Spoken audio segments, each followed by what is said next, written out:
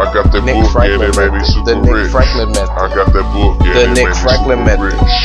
Super The Nick rich. Franklin method. Super rich. The Nick Franklin method. Super rich. The Nick Franklin method. Super rich. The Nick Franklin method. Super rich. The Nick Franklin method. The Nick Franklin method. Super rich. The Nick Franklin method. Super rich. The Nick Franklin method. The Nick Franklin method.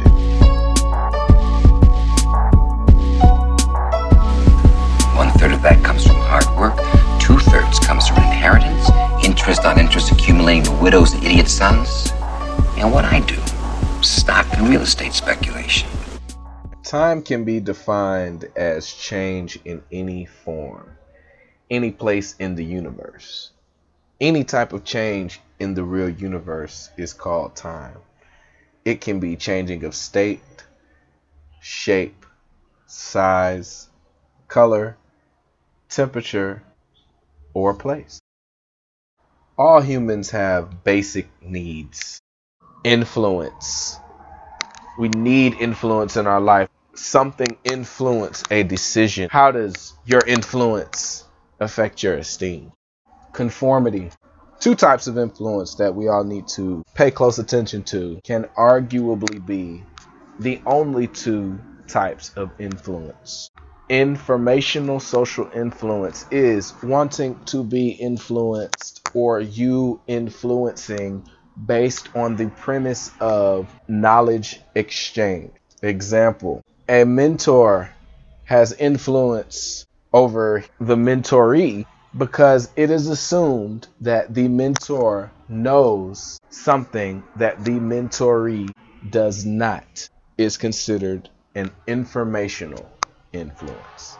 Normative social influence is predicated on wanting to be a part of a group, being socially accepted by a group, being part of something bigger than oneself. There can be combinations of entry and exit points when influence comes into the equation. Examples of normative influence, one being private acceptance. Consider it when people conform because they genuinely believe other people are right. Public compliance, conforming without necessarily believing in what the other people are doing or saying. You can have exposure to a group value or attitude. Example, person A perceives positive judgments because his or her belief is in line with the group. That transfers into a sense of pride. This creates a subjective validity that the belief is right.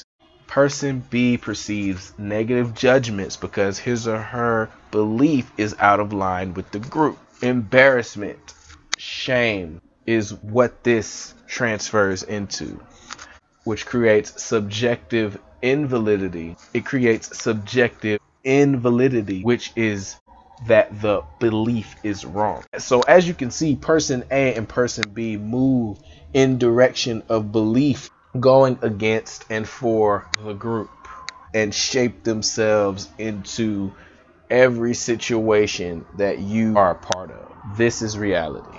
Theories even show that when a group is smaller, the influence is stronger because the communication is stronger between those two points of interaction. Once you add more people to a group, you dilute the communication.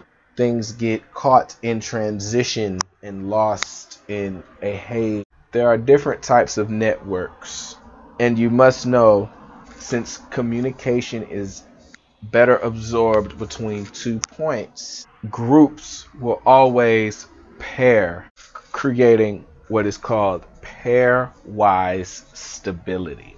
If you have a group of 5 people, there are 2 subgroups within that group, and there's one that is left out. Go back to the example of person B.